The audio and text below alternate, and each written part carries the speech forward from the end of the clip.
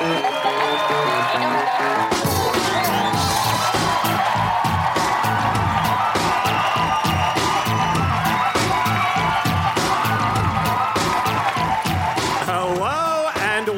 to another episode of No Such Thing as a Fish, a weekly podcast. This week, coming to you live from the Sydney Opera House.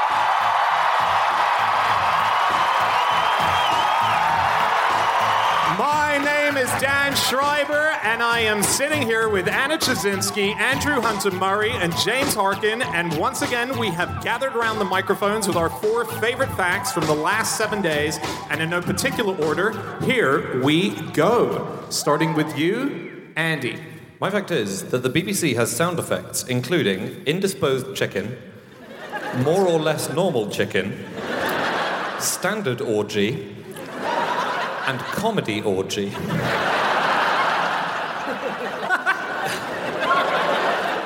Now, it would be very remiss if we weren't to play for you some of these tonight. Have you got the clips? I've got clips, all right.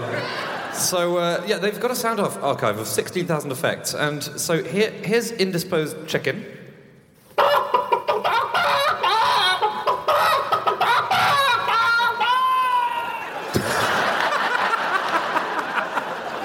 How often are the BBC playing out sitcoms where enter indisposed chicken? And indisposed to do what? I don't know. It's sounding pretty distressed, though. Yeah. So there's also... we've got standard orgy here, just as a baseline.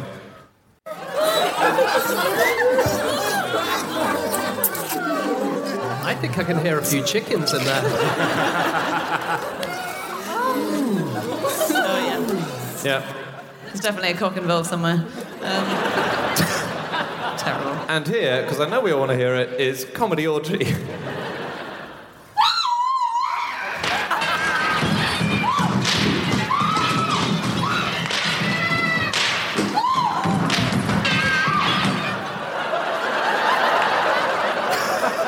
BBC, ladies and gentlemen. The amazing thing is, they've made this open to the public. This whole archive, 16,000 effects, and you can download them, and for non-commercial reasons, you can use them. And it's a fantastic archive. It's got such funny stuff. Just on those orgy clips, the legend at the BBC is that they were recorded by a studio manager in the 1970s. Sounds about right, not the BBC. And it was colleagues during their lunch breaks. He'd say, come on, you come and have to make some orgy sounds during your lunch break. Is that right? What? Supposedly so, yeah. God, lunch breaks are more fun in the olden days, weren't they? Yeah, it's very cool, though. So these are all now free to use for anyone, right? Hence the reason we're allowed to do that right here, right now. Well, I think you asked for special permission, didn't you? I did ask special permission, yeah. In case we had wanted to use thirsty budgerigars in shed, or 2 Siamese cats, 1 coughing occasionally.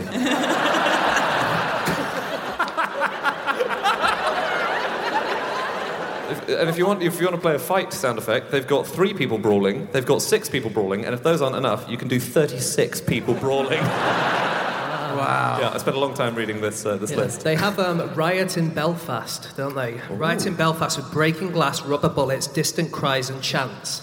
And then they also have Riot in Belfast, more subdued.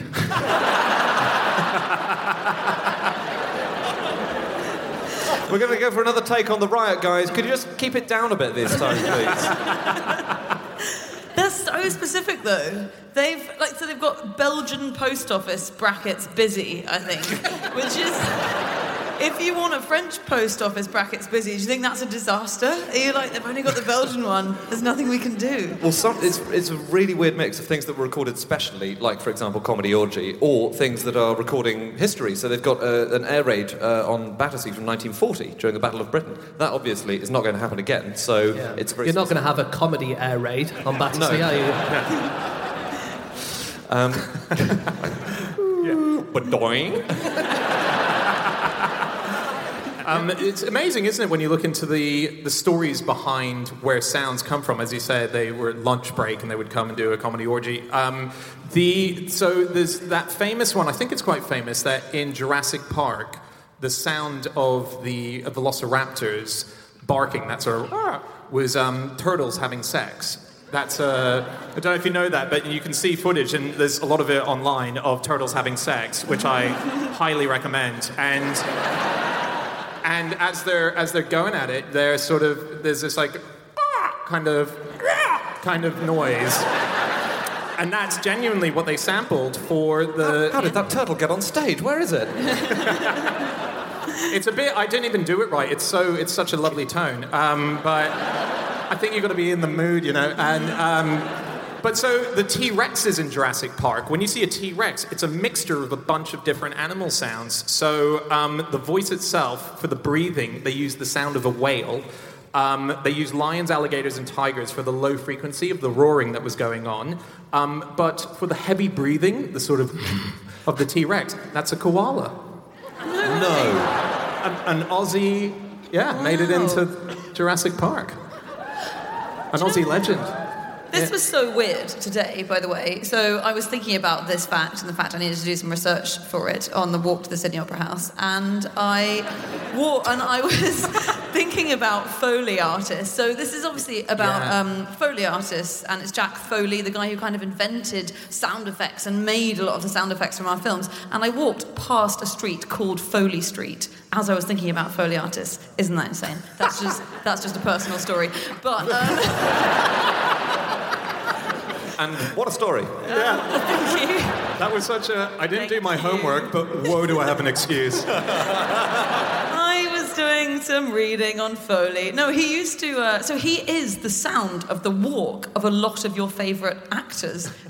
If you're born in the 1940s, actually. But, so... He's the sound of the walks of Laurence Olivier, of James Cagney, of Marlon Brando, because he used to watch these people walk, because you couldn't get the sounds recorded sort of live because the cameras weren't recording that close up. And he would watch them really carefully and imitate their walks, and then the sound of his feet hitting the ground were that. And they still do that today in nature documentaries a lot. So actually, while I was on this walk, I was listening to an episode of 99% Invisible, the podcast, and very good show. And there was a guy interviewed, Richard Hinton, who does the sound effects for animals in a lot of nature documentaries. And he says for walking animals, you always use your hands because you have much more control over your hands. And so if you're a lion, then you sort of do it quite lightly. And then if you're an elephant... Amazing. Yeah. What if you're a turtle having sex? It's still in the hands. So speaking of walking, Orson Welles, he wanted a specific sound of people walking on sand. So he had an entire truckload of sand dumped onto the studio floor for people to walk on. Unfortunately, it just dampened it and you couldn't hear anything. Oh, no. And they used to get amazing things that they were asked. So they were asked to do the sounds of snowflakes falling on snow, or the sound of a nude woman sitting on a marble bench. Was that necessary? It's all in the hands. This is amazing. Bacon sizzling in a pan sounds identical to rain falling. Wow. No, you don't think it does, but I did a video on the internet and I was tricked 2 times out of 4, which is exactly no better than average. It's incredible. You think you know and you don't. Really? Yeah. I mean, we're full of anecdotes tonight, aren't we? Do you know the big boulder in Indiana Jones, the one that rolls after Indy at the beginning of the first film? Yeah. The noise of that is a Honda Civic set in neutral going down a gravel road on a very slight slope.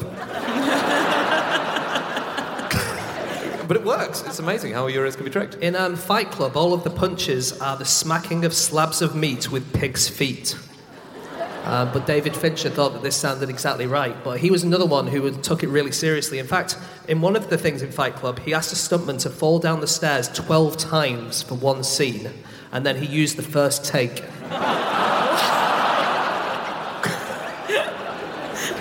Did he know after the first take that he was using the first take, and the other 11 were just I paid for an hour. Might as well. We're going to have to move on fairly soonish to the next fact. Oh, all my research is about orgies. Really? Move us on. Okay, on the Wikipedia for orgies, they have a section on Roman orgies, and apparently this did happen. It was an ecstatic form of worship that some cults had. Sounds all right, actually. It involved drinking wine. It doesn't seem to be much sex involved, in fairness. It involved drinking wine and dancing, which sounds okay, as well as eating raw meat, which is not quite as good, and self-castration, which is much less good. Of course, the self-castration does provide fodder for the raw meat, so it's sort of two birds, one stone, isn't it?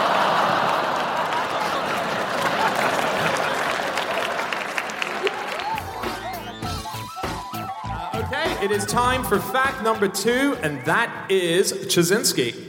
My fact this week is that in the first Olympic marathon in 1896, the same stopwatch was used at the start and finish line, so had to be carried from one to the other ahead of the runners by bicycle. That's very cool. This is at the first modern Olympics, obviously, in Greece. And it was held by a judge, the stopwatch. It was started by this judge who clicked it, shoved it in the hand of a bicycle, and the cyclists had to ride along in foul weather. It was really awful weather that day, and the road was very rough. And then cycle really fast to the finish line so that the same stopwatch could be there. Also, presumably cycle without accidentally pressing any of the buttons on the stopwatch during the process of cycling. But you could just have given it to the guy in front and said, if anyone overtakes you, please chuck it over, yeah. Like kind of a relay with exactly. each other. That's a great idea. I was thinking you could do it by car, but then obviously not back then, and actually probably not now, certainly at the London Marathon, because the average speed in central London at the moment for cars is 7.6 miles an hour, whereas the average speed for runners in the marathon is 12 miles an hour. In fairness, the London Marathon is on a Sunday, so the traffic won't be so bad. That's true. But bad news, they close all the roads because the marathon's on. Oh, yeah. That's an issue. This was the first modern Olympics. It was very exciting. This marathon was emulating the great marathon of history that they wanted to do. Of history. Of history. You could at least narrow it down to the country. Not Australia. But what was very exciting about it, I think particularly for the room that we're in, is that entering that Olympics that year, there was an Australian team. And it was the very first Olympics, consisted of one person. He was a guy called Edwin Flack, and he actually ran in this marathon. Was quite far at the front at one point, but then he unfortunately had never run that far before and got... So while he was doing really well, he suddenly got really delirious, collapsed down, and one of the spectators came up to help him, got him up, and then Edwin Flack punched him.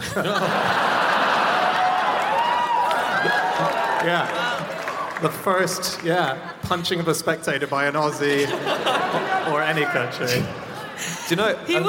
just on Edwin Flack, he was one of, I think there were 17 people running and 13 were Greek, and so he was one of the remainder that were foreigners, and none of them knew how to long distance run. And so they all started out ahead, and all the Greeks had lots of practice, and so they all started out behind, and they all thought they were winning. And when Flack started winning, I think he overtook a French guy, and again, the cyclist was crucial, because the cyclist cycled to the finish line, to the big stadium, and said, "The Aussie's winning!" And then they were all devastated because they were all Greeks, and that's what they thought, because there was no way of relaying this information except to have a bloody cyclist there who'd already pedalled the stopwatch up to the front line. They really thought he was going to win. But the guy it was eventually won by a Greek. Yes. And so the main medical check for this race was being tapped on the knee by a doctor and then given 2 beers. That was it. So everyone was a couple of beers in by the time they started. So the guy who eventually won... This explains why the Australian did so well.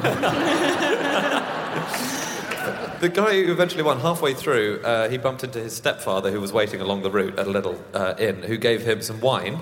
And then he was getting really tired, this guy, and he asked someone who was accompanying him for water. He said, "Please, have you got any water?" So he was given cognac instead. So he finished the race completely half-cut. He was... I think he spat out the cognac in disgust. So the next Olympics, which was in 1900, the course markings were so poor in the marathon that confused athletes could be seen running randomly through the streets of central Paris.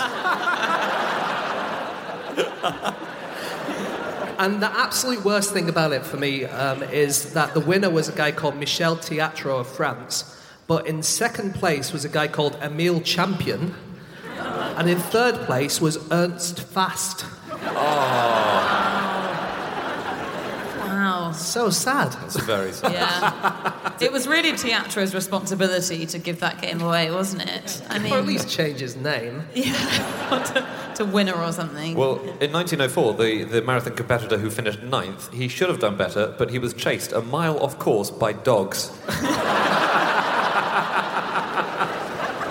Was that 1904? Yeah. Okay, in that same race, there was a Cuban postman called Andarin Carvajal, and he arrived at the last minute, and he'd lost all of his money in New Orleans, so he had to hitchhike to St. Louis, and he'd hardly eaten anything, so he stopped off at an orchard en route to have a snack on some apples, which turned out to be rotten.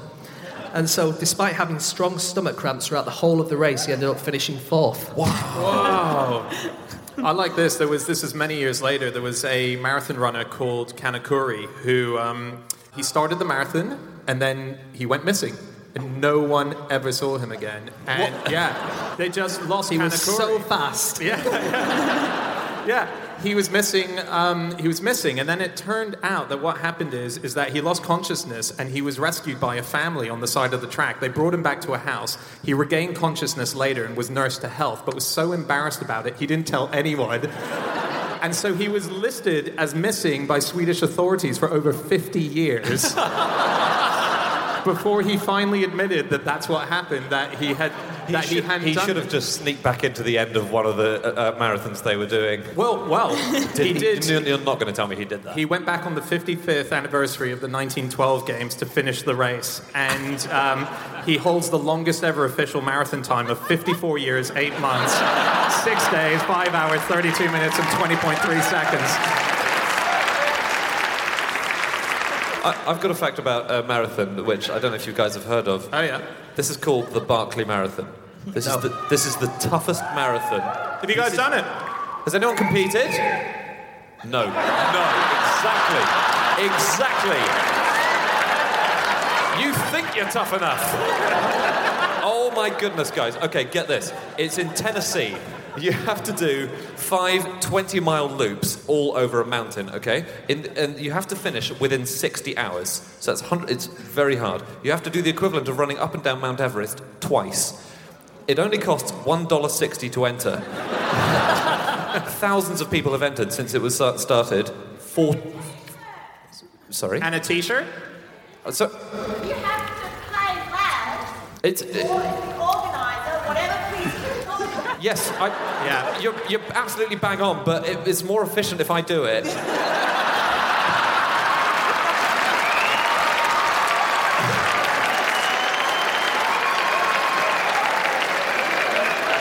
But you're right.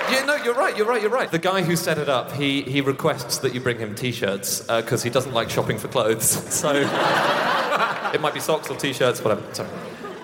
You have to get in. To get in, you have to email a secret email address on the right minute at the right day with an essay titled "Why I Should Be Allowed to Run in the Barkley." There's no path, so they leave 13 books trailed around the course, and as you go around, you have to take a page from each book to finish each loop. You have to sign a disclaimer saying, if I'm stupid enough to attempt the Barkley, I deserve to be held responsible for any result of that attempt, be it financial, physical, mental, or anything else. You don't get a medal, by the way, if you finish. It's what horrific. do you get? Do you get a T-shirt? You get nothing. It started in 1986. Nobody finished it until 1995. Wow. So just back on timers, in the 2012 Olympics in London, they invented a timer which can measure accuracy to a millionth of a second. But no one really figured out what to do with it. Because obviously that is such a small amount of time. In that amount of time, Usain Bolt can travel 0.00001 meters, which is about the size of a bacteria. Yeah, so more accurate timing devices are useless at Olympics, and this is a serious problem. People keep having ties because you only measure them to 1/100th of a second, and after that it's kind of unfair. So I think there have been a lot of ties in the swimming. since 1984, because in 1972 there was a tie when they measured it to hundredths of a second. So they went to thousandths, and one guy beat the other by 2,000ths of a second, which is much, much faster than the blink of an eye. And the thickness of coat on the swimming pool could easily, massively override that by a long, long way. And so they realised it was completely unfair. So they just have loads of ties these days. In 2012, there was one where it went down to a coin toss or a runoff. Wow. And then one of them just ceded to the Runoff in other. the swimming. That was a sprinting race. We're just going to have to wait for this to freeze. Could you let your fingernails grow enough until you would win that race? Yeah, that's a really good I idea. think if your fingers were 50 metres long, you could just go...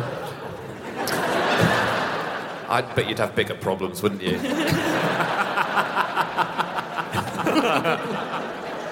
Okay, it is time for fact number 3, and that is James. Okay, my fact this week is that in 1st century Denmark, if you were really rich, you were buried with a chicken. If you were really, really rich, you were buried with a goose. Wow. Okay. So this is a thing that happened. Basically, it was the Romans had started to get up to there in Scandinavia, and gooses were extremely rare. I think we say geese, just FYI.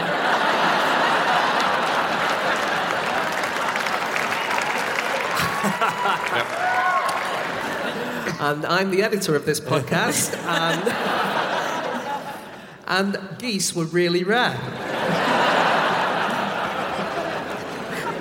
And also geese, they represented the goddess Juno, and they found that not only have these people who are buried with chicken and geese, they're obviously kind of high status because they have loads of other Roman goods as well. So yeah, that's the thing that happened. That's very cool. Just wondering, what you said that some people were buried with a chicken. Do we have any idea what it might sound like if the chicken was, say, indisposed before? I have a feeling we're going to.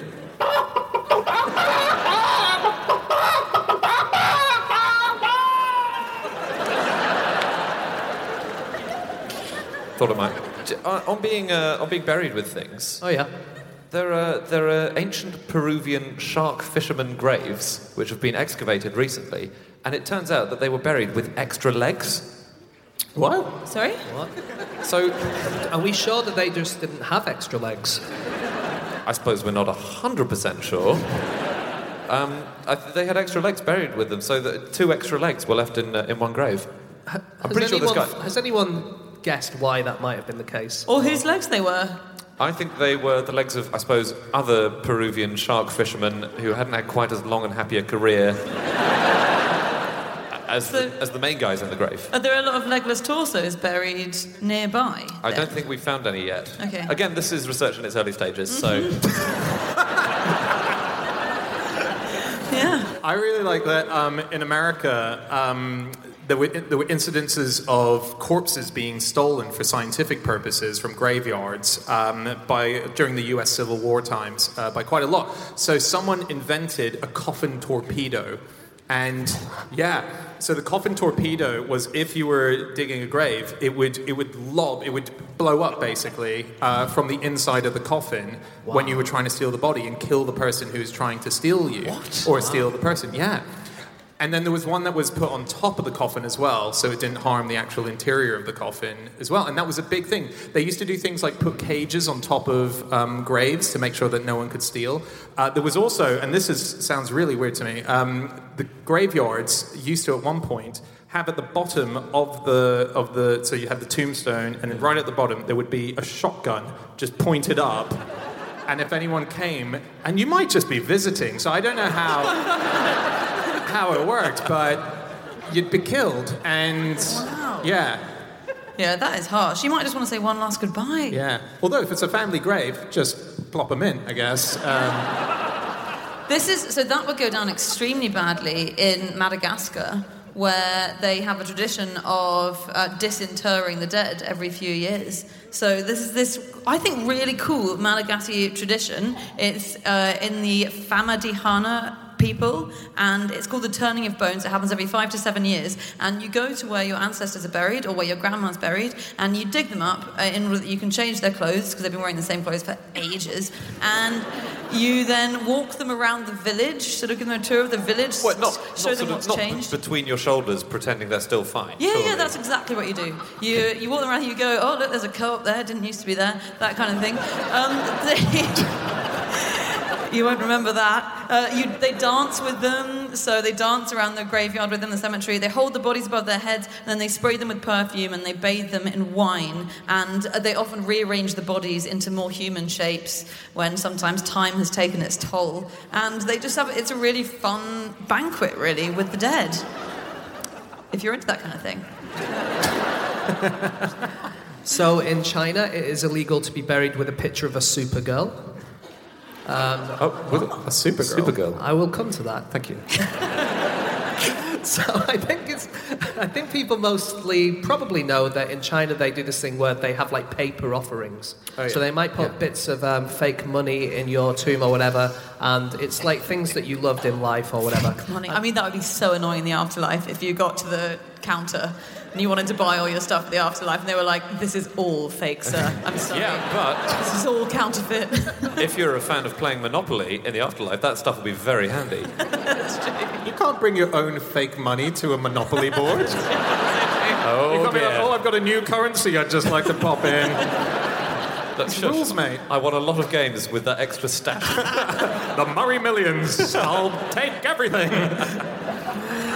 So as well as they do have this kind of money, but they banned the practice of vulgar offerings. So that's such things as luxury villas, sedan cars, Viagra you're not allowed to, and then simulated models of Supergirls. And that is based on the hit TV contest Mongolian Cow Yogurt Supergirl. Please don't give away the ending of the latest series, because I'm only halfway through. I've actually heard of Supergirl now that I think about it. That was the TV show. It's kind of like X Factor, Yeah, it's where like a it's talent all about show. singing. Yeah, and I think they said this is what I read in a newspaper, but I've not double checked to verify it. It was a big British tabloid. It said that in China, so many people voted for the winner of the first series of Supergirl that if you took all those votes and applied it to every other voting that has happened on planet Earth, it is the biggest collection of single votes for one thing that the Earth has ever witnessed. Wow. More than any election, more than anything else. Because they don't really have elections there. Dan, how dare you? The elections in China are free and fair and extremely concentrated on a single result. And Just on China Yeah. quickly as well. Not so much burials, but funerals. Just very recently, the Chinese Ministry of Culture have announced that they're planning to eliminate strippers from going to funerals. And this is a custom that happens in China and Taiwan, whereby they like to make it a big party. And again, go online, you can see this. There's and dignitaries will have this. It will be girls on the top of cars pole dancing and stripping. It's a big thing. In some cases, there will be 50 car processions, all of which will have a pole dancing stripper on top of it. Yeah, and they're trying to get that out. Although you should specify that strippers aren't not allowed to go to funerals. It's not like if your job happens to be a Yes. stripper, but your mum dies, you're not allowed to attend her funeral. Yeah. You're just not supposed to strip at it. You just can't take your clothes off. Yeah. Yeah. But that's a thing that genuinely happens. what's and the purpose of it? it's As just in- a celebration thing, and I think they tied it in with With the fake money, where you put it in the...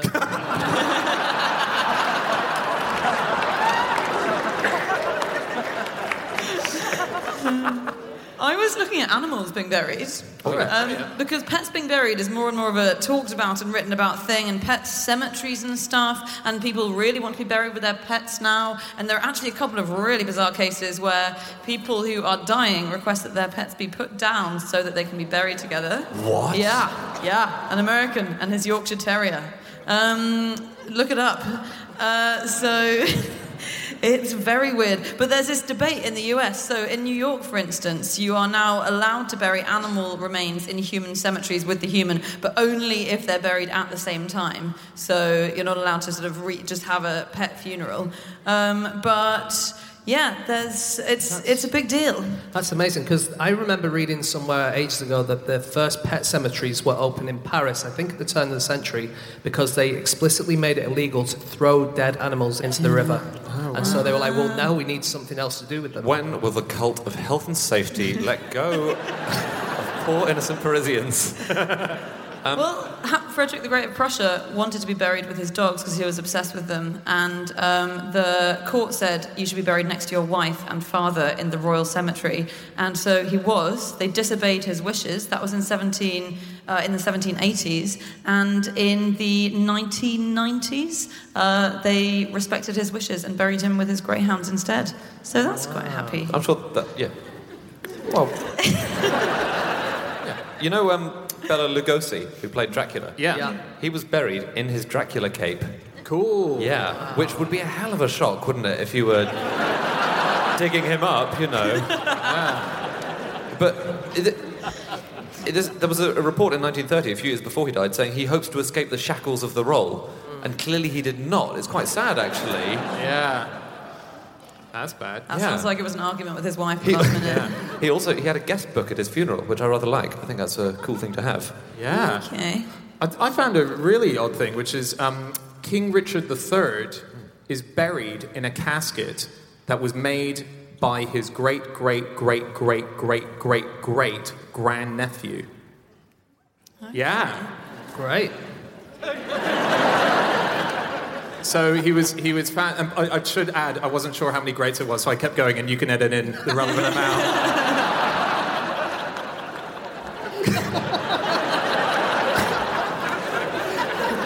I'm going to put so many in there.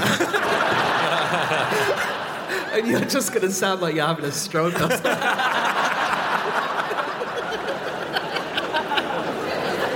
Wow, the podcast is 2.5 hours long this week. I wonder what that could be. So how did that occur? Is that someone enough greats to get it to the present day, and this is when he was reburied? King Richard III was found underneath a car park. In fact, it was in our very first episode, one of the headline facts that we mentioned, and they had to prove who he was using the DNA via a living relative, and there was one guy called Michael Ibsen who they were able to track it down. I've met him, really nice guy. They used his DNA, they proved it, and he happened to be a carpenter, and so he said, can I make the coffin that he's going to be reburied in? Yeah. That's really nice. Yeah. Although, of course, after a certain distance, we are genuinely all related to certain people. So it's about at the Genghis Khan level, we are all directly descended from them, and he's not far from that. So it's not very. We're probably all his great. So are you telling me I'm Genghis Khan's great?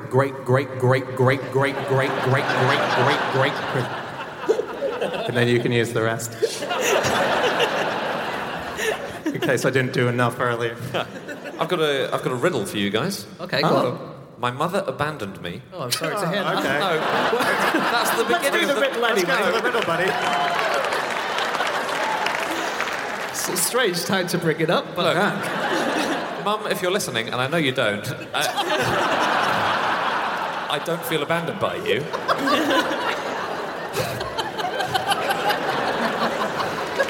Here's the riddle. My mother abandoned me. I was found by a man who cut off my head, scooped out my heart, and gave me something to drink. Then I began speaking. What am I? Okay. So anyone? It's going to be something to do with burials. It's something to do with the main fact, actually. Yeah, Maybe not to do with burials. Are you a goose? Are you a chicken? I'm a goose. Are you from Denmark? Oh, I'm a bit of a goose. What? Are you foie gras? I'm not foie gras, I'm a quill pen.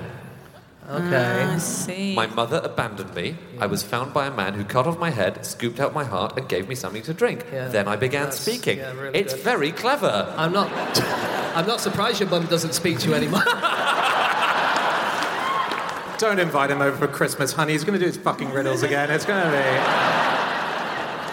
I think we found the answer tonight to the question of why did riddles go out in the 16th century? Why did its mother abandon it? Because the mother is the goose that gave it up when the man plucked the feather out. Right. Okay, it's the feather, not the goose. Yeah, it's the quill pen. Yeah. Sorry. Okay.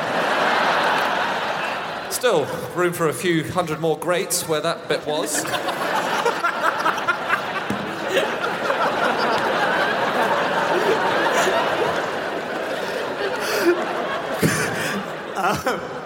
We need to move on very shortly. I've got one last thing, actually, which I quite like. There is a company, because when you're buried, you can decide either you go in a coffin or you have many other options, cremation and so on. There's a company that actually will take the ashes of someone and they will grind them and heat them down to a sort of diamond, which they then put in a ring. So that is an option that you can get, and their tagline is "Diamonds and Grandma are forever." So if you want that, that's... I mean, I guess if you're proposing to someone, you could say, "My granny would have wanted you to have this ring." It was her. It was her. Don't you mean it was hers? No.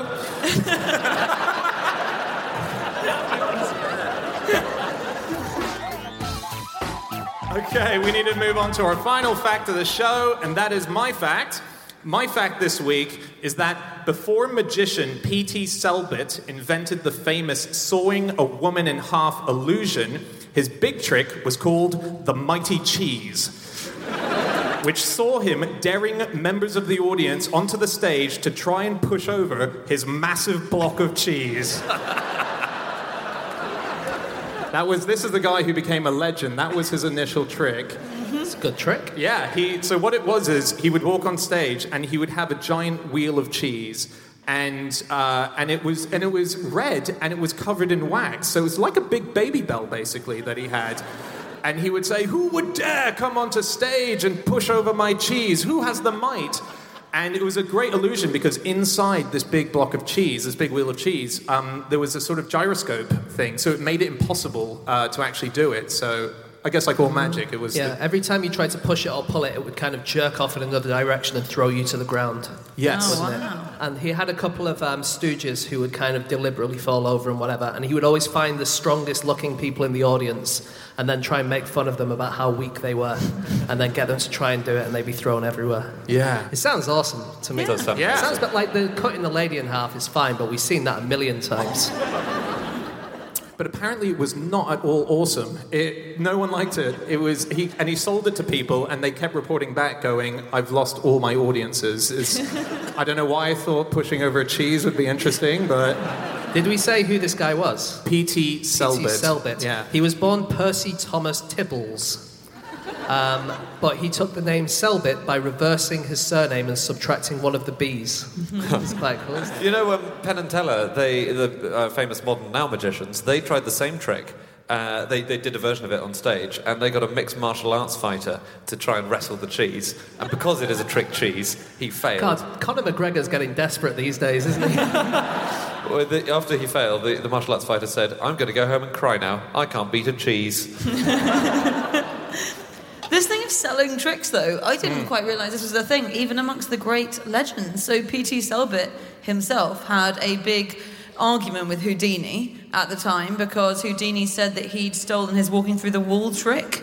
He said Houdini had stolen his walking through the wall trick, and Selbit said he'd actually bought the trick from another magician. But they were just buying tricks from each other. Houdini was buying tricks from people. Yeah. He wasn't coming up with anything. And just to put P.T. Selbit in context, this was a person who his name has disappeared to the layman, but Magic. I'm going to make my name disappear. We can all perform that kind of trick in the long term. I think after tonight's show we might have done that. But yeah, he was a hugely important, interesting guy. So the Big Cheese was sort of a minor bit of his career. The sawing a woman in half absolutely revolutionized. It's still used to this day to the standard that he did it. He effectively introduced the magician's assistant when he had his assistant, Betty, I think her name was, come and do the sawing in half for the first time. That revolutionized. It's still going today. He did a trick in front of Arthur Conan Doyle, which convinced Arthur Conan Doyle of the spirit world. Spirit was a massive thing to Arthur Conan Doyle. He believed in the afterlife and fairies and so on, and that was P.T. Selbit. Yeah, so he was he always believed in the spirit world. He was the most gullible man we've ever researched. He was. would have believed a donkey who told him the spirit world was a thing. But yeah, he did show him his relations, didn't he? His dead relations. Yeah. P.T. Selbit. Did he dig them up and carry them round? This is your great.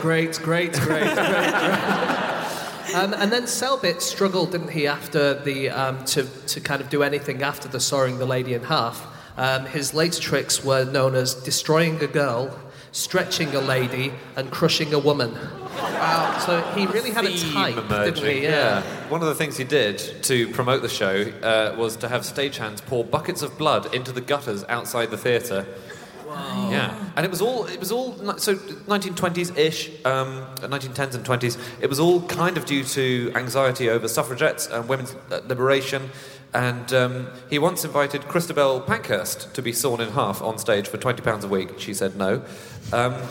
But just the thing you said, Dan, of inventing the magician's assistant, it was kind of only made possible by the change in women's fashion.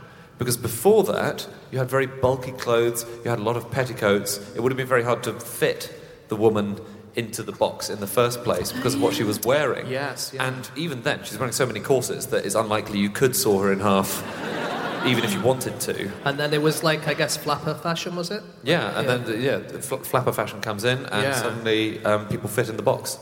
Although I do have bad news for you, Andy. What? I don't think that they were actually sawing the woman in half. Don't spoiler it for me.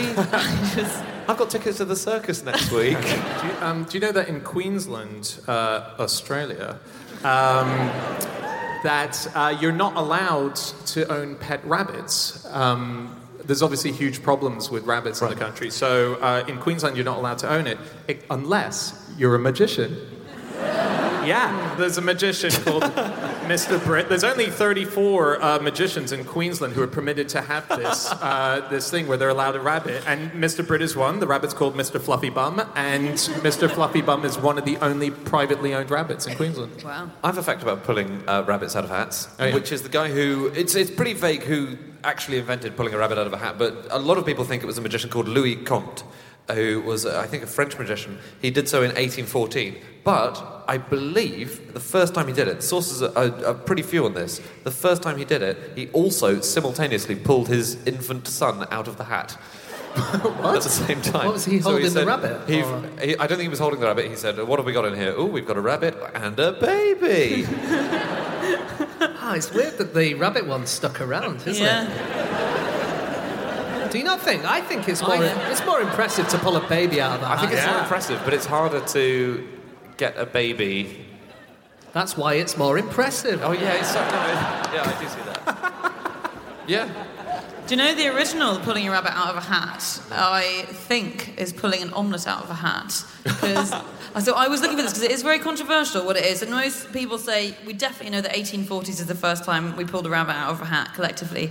But I did find something in the Leeds Intelligencer in 1823. It was this court case. It was a report of a court case. A man was suing a magician for the cost of a new hat because he said that he'd spoken to the magician and the magician had said, if you imitate me and break an egg into your hat, then you'll get an omelette out of it. Just imitate my movements exactly. And so he'd upturned his top hat, as had the magician, and the magician had broken an egg into his hat, flipped it up, and an omelette had come straight out of it. Whereas the guy had done it, flipped it up, and he'd got his entire suit covered in raw egg.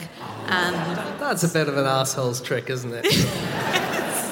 That's pretty bad. It's like, right, if you do exactly what I do, I'm going to saw this lady in half, you saw your wife in half.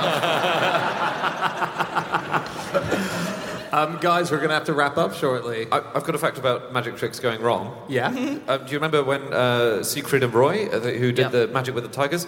Roy Horn of Siegfried and Roy, he was grabbed by the throat by a tiger in 2003.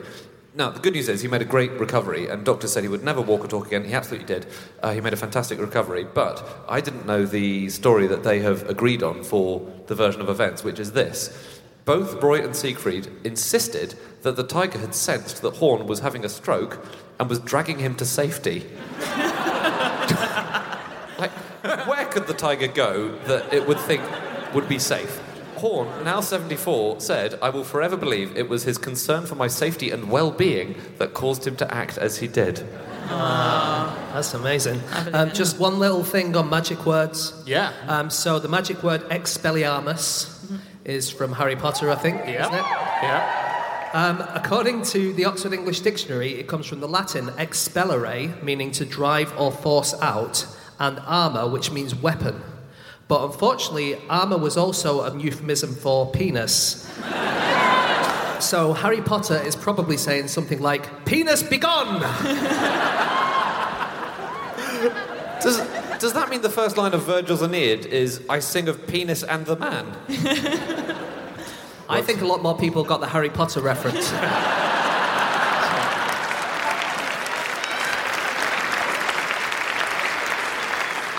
Starting to get why your mum is not interested in hanging out. Oh, come on, mate! Okay, that's it. That is all of our facts. Thank you so much for listening. If you would like to get in contact with any of us about the things that we have said over the course of this podcast, we can be found on our Twitter accounts. I'm on @Schreiberland, Andy. Andrew Hunter M. James. James Harkin. And Jasinski. You can email podcast@qi.com. Yep, or you can go to our group account, which is @NoSuchThing, or you can go to our Facebook page, No Such Thing as a Fish, or our website, NoSuchThingAsAFish.com. Just put No Such Thing as a Fish on the internet. You'll find us.